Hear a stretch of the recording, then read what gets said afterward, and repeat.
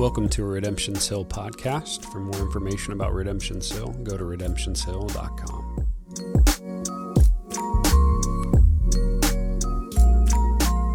Matthew 6, verse 16 through 18. We jumped out of Hebrews last week and this week, so one more week, and then we'll be back very soon. But Matthew 6, 16 through 18. And when you fast, do not look gloomy like the hypocrites, for they disfigure their faces, that their fasting may be seen by others. Truly I say to you, they have received their reward. But when you fast, anoint your head and wash your face, that your fasting may not be seen by others, but your Father who's in secret, and your Father who sees in secret will reward you. This is the word of the Lord. I figured I should probably take like a little break of making fun of my family because I've added examples of them each week, so I figured I'd rotate to me. My first go at fasting was, not exactly thought out or biblical, and because of that, probably not real. I was in Iowa many years ago, and I basically got recruited. Some friends were doing a fast. They were excited. I got recruited to jump into their fast. I didn't understand what I was doing and what it really was, for that matter, and that wasn't the other people's fault. I was just a bit kind of clueless over fasting. In my mind, fasting was not eating, really in order to kind of earn something or get something. I probably wouldn't have said it that way back then, but fasting to me was almost like an action of penance. You're proving yourself to God in some way. If you need help, like if there's a serious issue, maybe you turn to fasting. If it's an emergency, maybe you would turn to fasting. If you'd really messed up and you wanted to prove that you were sorry or maybe serious this time, maybe you would turn to fasting. Or maybe if you'd just been super lazy and apathetic for a while, you would turn to fasting as a way to go, hey, I'm serious this time. I really want to change. All of my perceived motivations for fasting were need-based or probably guilt-based. They carried with them a sentiment of earning or proving or working in some way. I didn't have a perspective that fasting could actually be something much more beautiful and much more of a life-giving gift at that point. So considering my obvious view of fasting that wasn't so great at that time, I made the really solid plan to do my first fast by going to the grocery store and stocking up on chocolate milk and orange juice. That was how I was going to roll into my fast. Well, it's true that wasn't physical food that you chew. The caloric properties do the exact same thing as food. They do not deprive your flesh. The reality is I turned to drinking my calories instead of eating them. It was the exact same thing as food. So I roughed it for the Lord while drinking dessert all day long, doing something for Jesus. By the end of the day, I surely drank more calories than I would have ate on a regular day. But in my mind, I was doing it. Look at me. I'm being holy. I'm doing it for the Lord. And I can kind of joke about it a little bit now, but barely. I'm still a little bit embarrassed over my cluelessness of what fasting entailed back then. I still have some kind of embarrassment over it, or not understanding why a person would do it. And at that point, my misunderstanding on fasting, I wouldn't say that pushed into a sin issue. It was just a wisdom issue. Like, homeboy just didn't know any better. So there seems to be a prevailing thought in culture that faith is pretty individualized, to where aspects of it boil down to what things mean to you personally. If that were true, my view of fasting and chugging chocolate milk would have been all good if I felt it was all good. But that's not really how it works. Like, we don't get to set the terms. The reality when we look over the Word of God is fasting has existed as a gift for the church for ages and ages and ages, and the reason for it and the metrics of it and the system of it, that's also existed for ages and ages and ages. Because of that, we want to kind of take a look in concert with our teaching on prayer to keep the shepherding hat on, the teaching hat on, one more week to equip us over fasting. I don't want you to think that you are fasting while chugging chocolate milk like I did. It's not a smart idea. And I also don't want to necessarily guilt you into fasting either, but I do want to connect fasting with prayer because Jesus did. If we back up to remember the context of the Lord's Prayer, that was the section of Scripture that we tossed last week, when the disciples came to Jesus and said, hey, will you teach us how to pray? John taught his disciples how to pray. We don't really know what we're doing. Can you kind of help us out? And Jesus does. His teaching for them to learn how to pray was the Lord's Prayer, Our Father in heaven, hallowed be your name. That was the lesson. The often recited words were actually the teaching over prayer. Then right after that, the next thing that Jesus flows into, I'm going to teach you how to pray, and immediately he segues into fasting, which means that we should step back and maybe ask a question here. Was Jesus intentional here? Was there a reason that he moved into fasting right after prayer? And to answer that, we can kind of zoom out from the Lord's Prayer, which is only a small subsection of a greater section of Scripture called the Sermon on the Mount, which is found all the way from Matthew 5 through Matthew 7. It spans 3 entire chapters, and the whole of the Sermon on the Mount deals with the life of a believer, specifically how the gospel will change their life. If you haven't read those 3 chapters, it won't take you very long. Go dig through it. It is beautiful how the gospel of Jesus will change the life of a believer. The opening of the sermon, chapter 5, the first part of it, speaks to the heart and the morality of the believer, how the gospel of Jesus will change you internally. And then chapter 6 shifts into dealing with things like piety and personal discipline of a believer. So the progression isn't random, it's extremely intentional and helpful. The flow teaches us that the same gospel that we declare that we believe in if we are followers of Jesus should affect greatly our inner life, our heart, and the things inside of us. But then that doesn't stay there. Then it goes into the things that we do outside of us, our will and our actions, and the things that we do in our day-to-day habits. This is where Jesus taught about things like giving to the poor and praying and fasting and realizing that you shouldn't be storing up all of your treasures on earth. Store them up in heaven. What happens inside then flows into the actions that you have outside. If we follow that progression where Jesus in chapter 6 is teaching about ways that the gospel should change your habits, the actual things that we do, and we pair that wording that he uses or chooses in the text, he says, and when you fast. Just like he said, and when you pray. The understanding is that prayer and fasting are both kind of expected or assumed changes that will come if the gospel has changed you. And thinking about it, I said before that prayer was kind of commanded, and it is, but I don't know that fasting is commanded. It's just assumed. And the reason is it's a useful, beautiful, and powerful tool that's a gift for you and me. It's not meant to be something that you're forced into against your will. To not do it isn't so much a disobedience issue as probably a wisdom issue. And I don't mean that in an arrogant way. Like I already showed my cards. I didn't know what it was at one point. But it's not that certain people are too dumb to know that they should fast. It's more that some people haven't experienced the beauty of what fasting is to unlock it and go, I want to do that. That's amazing. Right, which places us right back where we were the other week. The benefit and the power of fasting has kind of gotten lost in our day. If a non-believer, right, not inside the church context, if your neighbor who doesn't believe in Jesus or your coworker or one of your friends, if they figure out that you are fasting, they're going to think you're nuts. Right? They'll possibly associate you with some sort of cult or fanaticism, ask you where you hiding the snakes, do you like Kool-Aid? They're gonna assume that you're probably way out there because nothing seems as repulsive to the natural mind as fasting in our culture now. It seems crazy. Kevin Springer says this: we live in a consumer-oriented society that bombards us with the message of instant gratification. You can have it all. Go for the gusto, have it your way, and have it now. To this mindset, fasting does not make any sense at all. Why would you do that? See, we can push that even further or deeper when we look at culture's kind of current ethos, the thing that happens out there, the thing that we see in culture.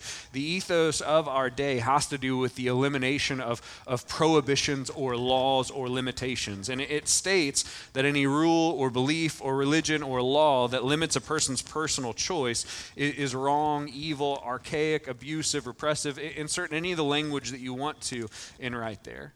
And the idea is that personal happiness can be found through personal autonomy, and that a flourishing life is one that has no limitations and no grounding elements. So if anyone places a limitation on you personally of any kind whatsoever, they are there waging war against your happiness or your flourishing. Like we see that when we look around, right? Hopefully you see that. Now, this comes from the mindset that the chasing of the desires that you have is where your actual joy will come from. That the chasing of the flesh, the things that your body wants, is the key to thriving. If this is the cultural mandate, chase whatever your body wants, if that's the water that we're swimming in today, then fasting seems to be more than just weird. It seems to be unhinged. Why would you do that? You're sabotaging your own happiness, your own joy, your own flourishing, because fasting does the exact opposite of what the world tells you to. Fasting limits what the body wants on purpose through self-denial, and the mechanism of this fasting and this limiting of what the body wants through self-denial is food. It's an easy way. My body, I love some tacos. My body wants food. I limit the food, and through that self-denial, I will feel it, and there's some beauty that happens there. Here's the basic idea. In a world used to feeding its desires, in a world programming to giving its flesh, its body what it wants, fasting holds back what the body wants to get something far greater. And that's the key that I didn't understand when I was chugging chocolate milk. This is the key to fasting. It doesn't take from you, it gives you. And it gives you something way better than you would have gotten without it, which can be kind of hard to wrap our mind around. I completely realize that. You mean I'm going to be starving and like super happy about it? Kind of, you're going to get something better. But this helps us understand why Jesus didn't need to make this a command that you would fast. Why would Jesus command you to do something that's an incredible blessing to you? Why would he have to demand that you pick up this gift that he gave you? What we may realize is that we largely have the wrong perception of fasting, and that wrong perception of it makes us do some pretty weird things with it. So Jesus addresses it to help believers view fasting rightly. So we talked about, okay, the world's going to think you're unhinged, but what about in here? What does the church historically think of fasting? We often assume or associate fasting with the loss of something. And we put it in this bracket of a large sacrifice. It's a big deal. It's a huge thing, because we've been taught that fasting takes away from us. We then assume people who do this large overt thing, and they're making this large sacrifice, and they're proving their devotion. We end up connecting some dots sometimes. We end up believing that those people who do fasting are probably a little bit more devout sometimes. It's easy to see that action, like, ooh. Oh wow, they're more holy, they're more spiritual, they're more devoted, and then we put some sort of elevated status on them or respect on them because we see them kind of giving up something that we maybe wouldn't be willing to give up ourselves. So they become maybe a varsity believer, a better believer, a stronger believer. If that is true, that we often can kind of see fasting through a faulty lens, and through that faulty lens kind of elevate people who do it and be like, oh man, that's amazing, then it would make sense why there could possibly be an inner draw in us or an inner appeal to be seen this way by others. Okay, wait a second. I kind of respect the guy who fasts, who's like, wow, that's super holy, and like kind of lift him up a little bit. Hey, wait, maybe if I fast, like they would do that to me. Well, that sounds like a good deal. Like, watch this. I'm going to up the way I feel about myself. I'm going to fix my identity through fasting. And this puts us back into the teaching about prayer again from last week. Some people pray not because they want to commune with God. They pray just because they love the way it makes them feel in public. They love to be seen praying. They love the accolades of being the quote-unquote good prayer, and they love the kind of notoriety that seems to give them. So what do they do when they pray if they're the quote-unquote good prayer? Well, then they're going to put a little extra sauce on their prayers in public spaces. They're going to throw out some big words that, like, you would never use that in a conversation. They're going to throw that out in their prayers, a little maybe extra emotion, and maybe they'll double down even more into this deep, articulate other thing to get more respect out of people. Jesus says, don't do that. Don't do that. This is not what you do. You don't try and get your rewards from people. Instead, practice prayer because of the rewards you get from your Father in heaven, and they're so much better. Which is to say, prayer isn't meaningless. Go to God and find that out. It is awesome. Go to him and see that he will give you gifts and build into you and do beautiful things that you will never get outside of prayer, just like fasting. It's not meant to be a duty. It's meant to be a gift. If there's an appeal to use prayer to get noticed by our peers in the faith, then the same appeal is the same kind of draw is going to happen in fasting, right? Probably even greater. Some will fast to get noticed because they want people to think more of them. So they'll kind of fast, and they're going to make sure when they fast that they look a little bit haggard when they do it. Oh, yeah, fasting for Jesus. They'll kind of pour it on, looking extra gloomy and extra worn down so that people ask them, what's wrong? Are you okay? And they're like, oh, I'm fine, just doing the holy work of the Lord through my fast. That's the way I kind of look like this. So, just doing the work of the Lord. And what I find interesting about this is fasting in that day was most often just a day.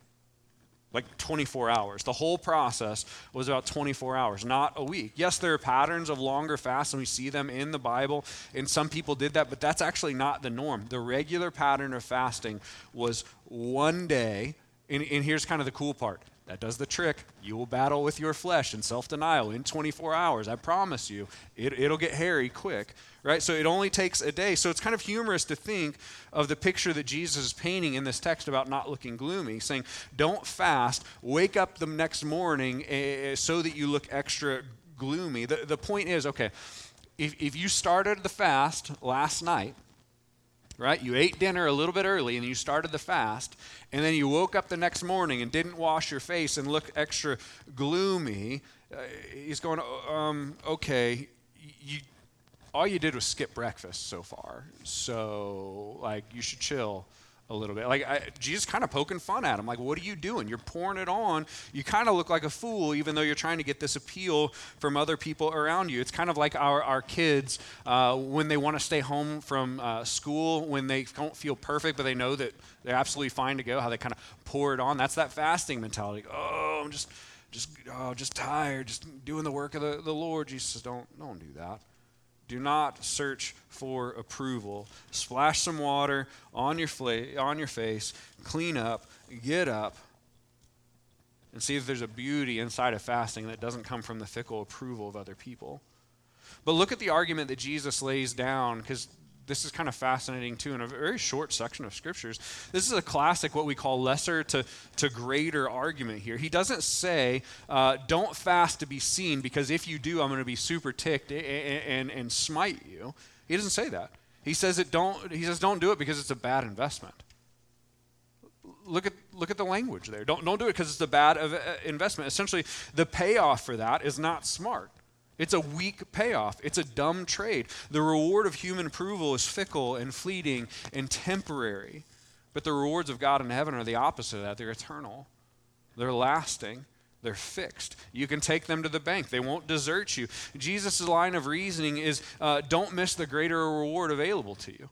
Right? We get so afraid of prosperity gospels that we don't actually take a hold of and lay a hold of the actual promises of blessing that we see. There's a blessing and a gift in fasting. The Lord will reward you, so do it right and see the blessings come through it.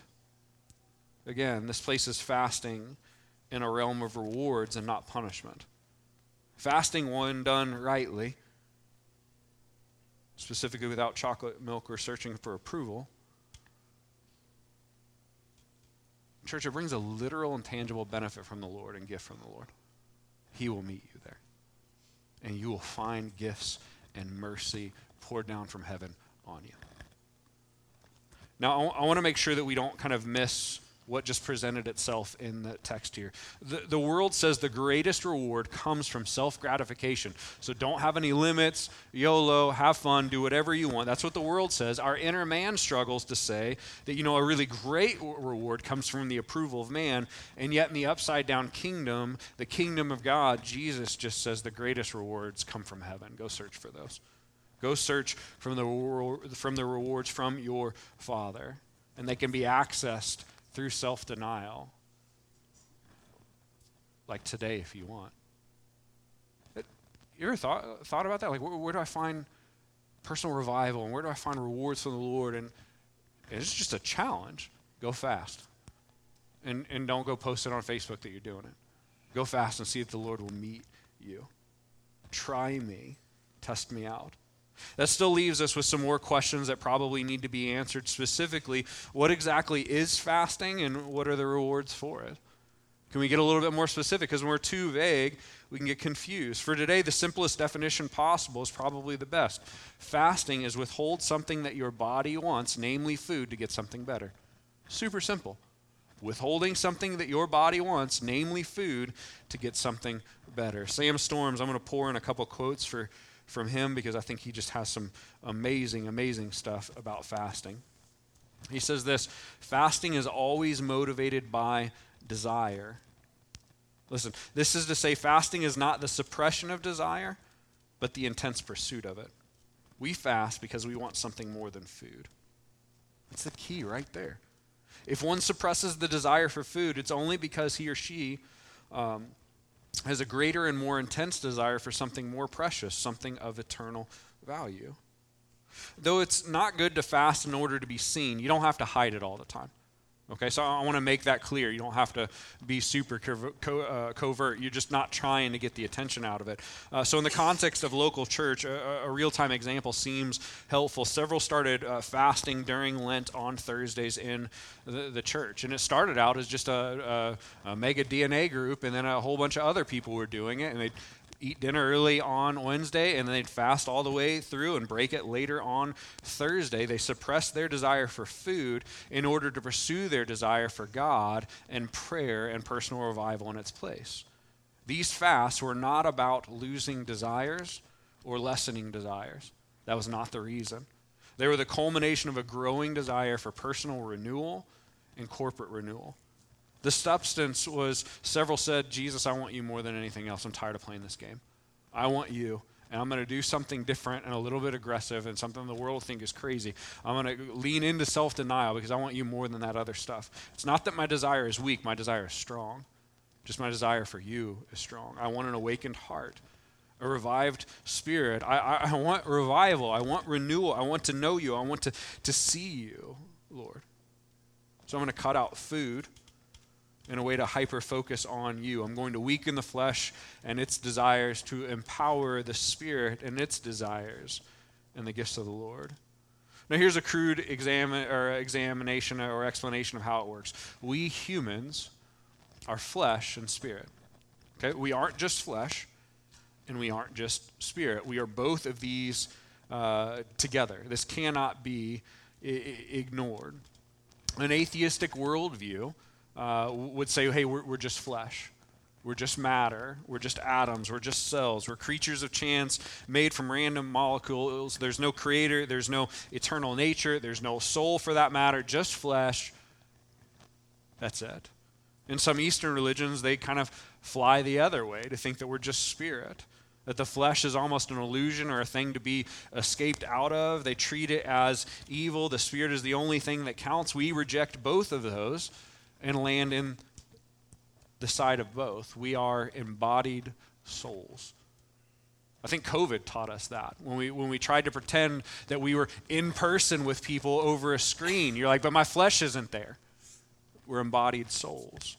We're both. We're not one. We are both. We are flesh and spirit. Both of those are parts of our humanity, and both of those parts of our humanity need to be paid attention to. If you only pay attention to one, you're going to get into a weird spot. So in the category of flesh, we have our physical bodies, an overreaction of the Christian who doesn't pay attention to the flesh, doesn't care anything about what they do with their body. Our physical body is part of it, but then we also have our physical desires. And our physical desires, they pull on us constantly. They're always in front of us. They're always trying to lead us. They're kind of trying to bait us quite often. And in our fast-paced world, focused on immediate gratification, we can easily get ruled by and led by this part of our humanity. What we want, what we feel, what our bodies want. So much so that the spirit can seem to fade into the background where it's just silence. The things of the Spirit, as the Bible calls it, can kind of get drowned out by all the things that we chase and the fast pace of the world, by the constant noise of the world that pulls on our flesh. You still with me?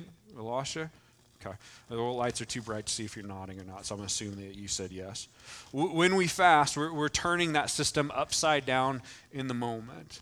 When we withhold food, we starve and we weaken the flesh part of our humanity on purpose so that all the noise and the pull of the flesh may become weakened, and so that the things of the Spirit can be turned up and kind of amplified and strengthened. This is why we said fasting isn't about the lessening of a desire, it's about the strengthening of it. At this point where you desire the things of the Lord more, the leading of the Spirit more, the hope and peace that comes from God more, a clear picture of His promises, and you become hungry for Him and His will and His presence and all of those things of the Lord. I want this more. The noise and my desires, they're so loud and they're screaming and they're all I can hear and they're all I can pursue. I don't want any of that. What do? You can fast. And it turns up the things of the Spirit and begins to quiet the things of the flesh. Fasting is a great tool when we get here. It lowers our flesh's input and control over us and gives us a chance to walk in the things of, the gifts of, and the fruit of the Spirit. Sam Storms, again, said this: thus we might reasonably say, and I love this, that fasting is feasting. The ironic thing about fasting is that it really isn't about not eating food. It's about feeding on the fullness of every divine blessing secured for us in Christ. Hear this line, we've experienced it as true. Fasting tenderizes our hearts to experience the presence of God. You can take that one to the bank. It expands the capacity of our souls to hear His voice and be assured of His love and be filled with the fullness of His joy. There comes a point where we can kind of get a little frustrated and the heart says, enough. Enough. My flesh is, it's taken over. Man, I don't know. Enough. I want you, God. I want to see you. I want to feel you. I want to know you. I want to walk with you. I want to sense your presence. And you promised the Spirit, the Paraclete, would be with me and guide me. And I want to walk in that. I want to be led by you. I want to sense you. I want to know you. So a person goes to war by not going to the table. When a person says, Jesus, I've tasted and seen that you are better. I want a fuller experience of your presence and your work in my life more regularly. That person can start taking on fasting as a regular routine or rhythm so they can begin to feast spiritually more often. You catching the line of reasoning? You limit your feasting on food so that you can feast spiritually. As several of us have taken on fasting over Lent, and I just say it was an encouraging, cool thing. It just started with a couple of people, and we found it as really great. I can say with certainty what Sam Storm said was true. Fasting will tenderize your heart and prepare it. It'll prepare you to experience the things of God, the presence of God, and that is the reward. But a lot of people, like, where's the gold at the end of the rainbow? A tenderized heart that can meet with a God is the reward. You'll find nothing better. It is far greater than some physical whim that you would chase after, and then it'll be gone. And it's better than the fickle approval of men. Another experience during fasting that can be amazing, and forgive me because I don't know if I'll explain this very well, but it can create the feeling of almost slowing down time in your heart in a good way. We rush too fast. Task to task, thing to thing, meeting to meeting, job to job. We're going so fast that our hearts often do not get to experience real peace. We run at a pace that is more conducive to anxiety than peace, and we just need to own that. The pace that we run is conducive to be hyper alert and anxious and scared all the time. When we fast and we seek the Lord in our day while fasting, it tends to slow down the noise and the chaos around us. It tends to kind of allow us to marinate on God and slow down the distractions, kind of push away towards this beauty of connecting with the Lord. And this is an extremely good thing as time just slows down in a beautiful way. I just get to sit with you. And I'm glad. I'm not thinking of the 18 other things. your good, and I sense your mercies and your kindness and your faithfulness just pushes the other things away. Now, that doesn't mean that when we fast that we don't have to work or do anything else. There's some times when taking on fast where I've done this too. You're like, let's look for the calendar. I need to find the perfect day. Just do it. You don't need to plan 8 weeks ahead for when you fast. Remember, it's a 24-hour thing. We do spend some time in prayer while we are fasting, and we most certainly spend time in the Word when we are fasting as well, right? This is the feasting on God.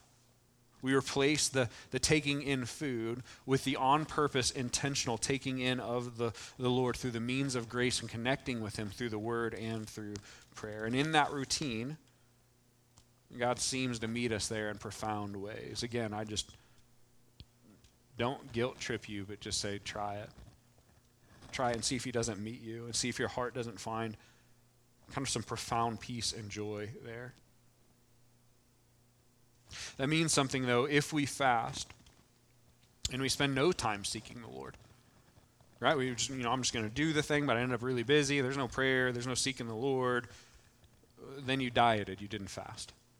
Right? You just withheld food for a little bit of time. That practice, it may be good for the gut line, but it has nothing to do with your spiritual walk. And there's no blessing from God in that place. Though we don't have to do extraordinary, over-the-top seeking and all of this, where I got to pencil out 8 hours to seek and pray. That's not what you need to do. We do need to set our eyes upon the Lord as we fast in some ways. When you're normally eating, you seek the Lord instead. We're feasting spiritually on the Lord instead of food. So I've heard some, and I'll kind of preface this a little bit. I want to try and teach and not be mean, but this will sound mean, so I'll just preface that on the front side. I've heard some say things like, I'm fasting soda, or I'm fasting Starbucks. Okay. While those may be good practices of restraint that you need to do, they're not fasting.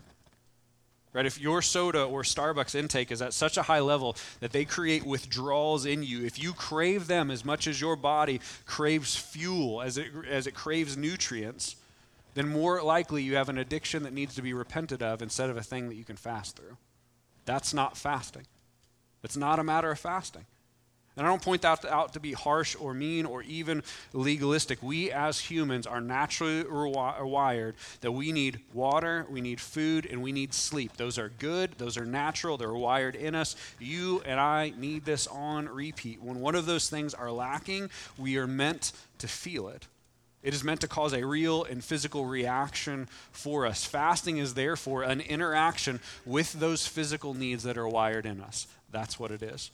If we're living in such a way where specific things cause this kind of withdrawal, whether it's your social media or your YouTube or your soda or something else, if one of those are causing that type of withdrawal symptom, biblically that's in the category of an idol.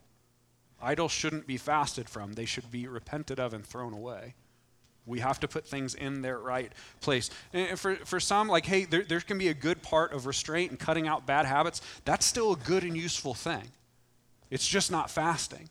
And I want you to run into these gifts and rewards of the Lord, and you get those not through kind of playing with things that may be idols. You get those through fasting. Right? So we just want to be clear, not trying to be mean, but this is what fasting is. Idols do not bring you life, only Christ will. So we limit our food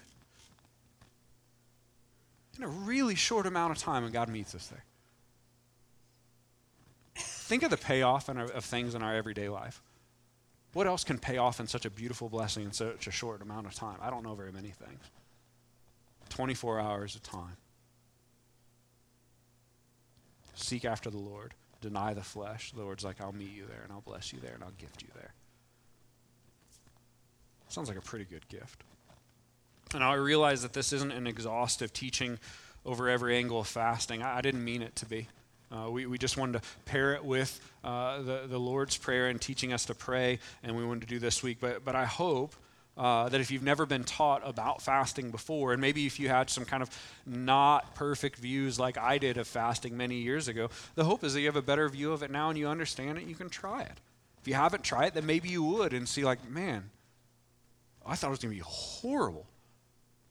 And it was awesome. Like that's the hope. I do want to touch on maybe a couple questions that maybe you would have or things that I've heard people ask. Are there things that fasting can be used for besides this feasting on God? And I would say I would probably still put them under the category of feasting on God, but there are other things that fasting can do and other reasons to use it. So I'd say yes, fasting is an extremely powerful tool to bring about wisdom and clarity. In Matthew 4, we learn that Jesus himself fasted. Now, Jesus did it for a supernatural period of time in the wilderness. He went into being tempted by Satan by fasting for an extended period of time. What we see in this is he fasted for a long time, went into the temptation. And if we look at this from a human perspective of loss and everything like that, you think, well, oh man, he's going into it busted up, and he's going into it weak, and oh man, that seems like dangerous. No, he went into it strong. Like the Lord sustained him, but spiritually there was clarity and strength, and he was feasting on the Lord. He went into that in the perfect position. We're prone to think again that he would have been weak, but he was found clarity and wisdom and strength in the Lord by fasting and clinging to the Lord. So this kind of teaches us that fasting is is a powerful tool over moments of spiritual warfare, specifically when you need clarity or wisdom. I don't know what to do. Then probably drowning out the flesh a little bit to rest in the wisdom and clarity of the Spirit through the presence of the Lord will probably bring you some strong clarity there. So if you find yourself in a situation needing clarity or wisdom or firepower for spiritual warfare, if you sense spiritual warfare and want really strength from the Lord, fasting is a great tool and something you may try. Let me point a scripture to make sure that we solidify this as a point, not just my opinion. In Acts 13, 1 through 3. Now they were in the church in Antioch, prophets and teachers, Barnabas and Simeon, who was called Niger, Lucius of Cyrene, Manaen, a lifelong friend of Herod the Tetrarch, and Saul, while they were worshiping the Lord and fasting. Man, they almost like sneak this in so fast that you miss it. While they're worshiping the Lord and fasting, the Holy Spirit said, "Set apart for me Barnabas and Saul for the work to which I have called them." Then after fasting and praying, they laid their hands on them and they sent them off. We see that worship and fasting was done by some of the people in Antioch together. And in this time where worship and fasting were both present, the Holy Spirit spoke to them. Right? It can be said that fasting became an occasion for the Spirit's guidance. Right? To be communicated to them. How amazing is this to hear? The link that Luke was leading us to connect is it was because they were ministering to the Lord in worship and fasting that the Holy Spirit spoke specifically to them. The Lord will meet you in your prayer and your drawing near and your fasting. He promised he would do it. Now, this doesn't mean that our fasting creates a situation where God owes us to speak to us or he owes us to do something like over the top. Fasting isn't an action that we perform to put God in our debt or anything like that, but God does promise to be found by those who diligently seek him and by those who seek him with their whole heart. Right? Jeremiah 29, 12 through 13 says that. These are the promises of the Lord. What are we doing? We're unhinging ourselves from the promises of the world, and we're hinging ourselves and hooking ourselves to the promises of the Lord. The Lord promises to be found when you seek him. Fasting and worship are an amazingly powerful way to draw near to the Lord. I think there's a pretty good chance that he'll be found if you do. My hope is that more of us would together say, hey, that's what I want to do. I want to seek him and find him. I want to feast on his goodness. I want to pursue the presence of the Lord together. I want to be a people of prayer, not just in a vacuum here on maybe Sunday mornings. But I want to be a people of prayer that walk in a thriving faith. And part of how we possibly do that is to learn to put in some regular routines of fasting sometimes on top of our prayer. It is a powerful and beautiful gift, and it's available to you if you pick it up. I realize the past 2 weeks have been different sermons from our normal routine. We spend the majority of our time, guys, right, in exegetical preaching, going through books of the Bible section by section, and we're going to continue that again, but for these weeks, we just wanted to equip the body. We wanted to make sure that you are fed well and equipped well to understand what we are pursuing. And we want to kind of give some low-hanging fruit, some easy-to-digest direction over how to grow in your prayer and your experience joy through fasting. Right? So we may continue to grow in this people of fasting. Here's the thing, family. Easter's coming. I don't want us to drop becoming a people of prayer after Easter. In fact, we chased it really hard through Lent, and then we got tired and we quit. No, fasting is a great thing to probably help us continue this. We want to be a people of fasting and a people of prayer, not a people who prayed for a couple months, right? We want to seek renewal and revival together in our church and hopefully in our city and other places beyond. We'll take communion today. Open, you don't have to be a member here to take, just your faith just needs to be in the Lord. Garrett and Harrison, you guys can come back up. 1 Corinthians 11 says this, "For I received from the Lord what I also delivered to you, that the Lord Jesus on the night when he was betrayed, he took bread, and when he had given thanks, he broke it. And he said, 'This is my body, which is for you. Do this in remembrance of me.' In the same way also he took the cup after supper, saying, 'This cup is the new covenant in my blood.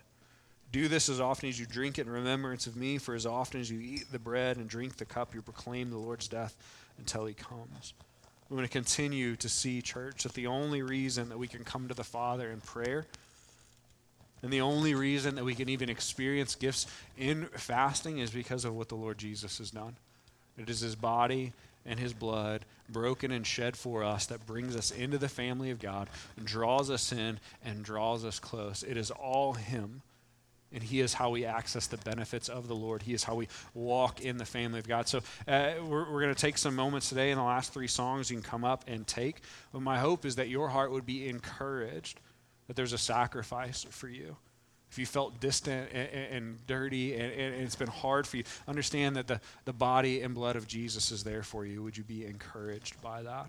As we keep pressing into prayer, Blake is in the back today. One of the things that we've been wanting to do is to continue to have time to pray with you and for you. We did that in our prayer meeting last Sunday night. We had an extended time of prayer. We actually were able to put hands on people and pray for needs as they came. So if you're struggling, if you want prayer, maybe you're not struggling, maybe you just want someone to pray with you over something, and there's something on your mind and you would like one of the elders to pray with you, Blake will be back there. So I want to kind of keep encouraging you. You don't have to just pray alone. We also want to pray with you as well. So he'll be back there, and we would love to pray with you. Friends, man, I hope that we grow in our prayer. And my hope is that some of you will experience some profound joy in fasting to where you kind of do it and go, oh my goodness, like I had no idea. What a beautiful gift that is. And we can kind of lavish in the good gifts of our God. Will you stand and would you pray with me?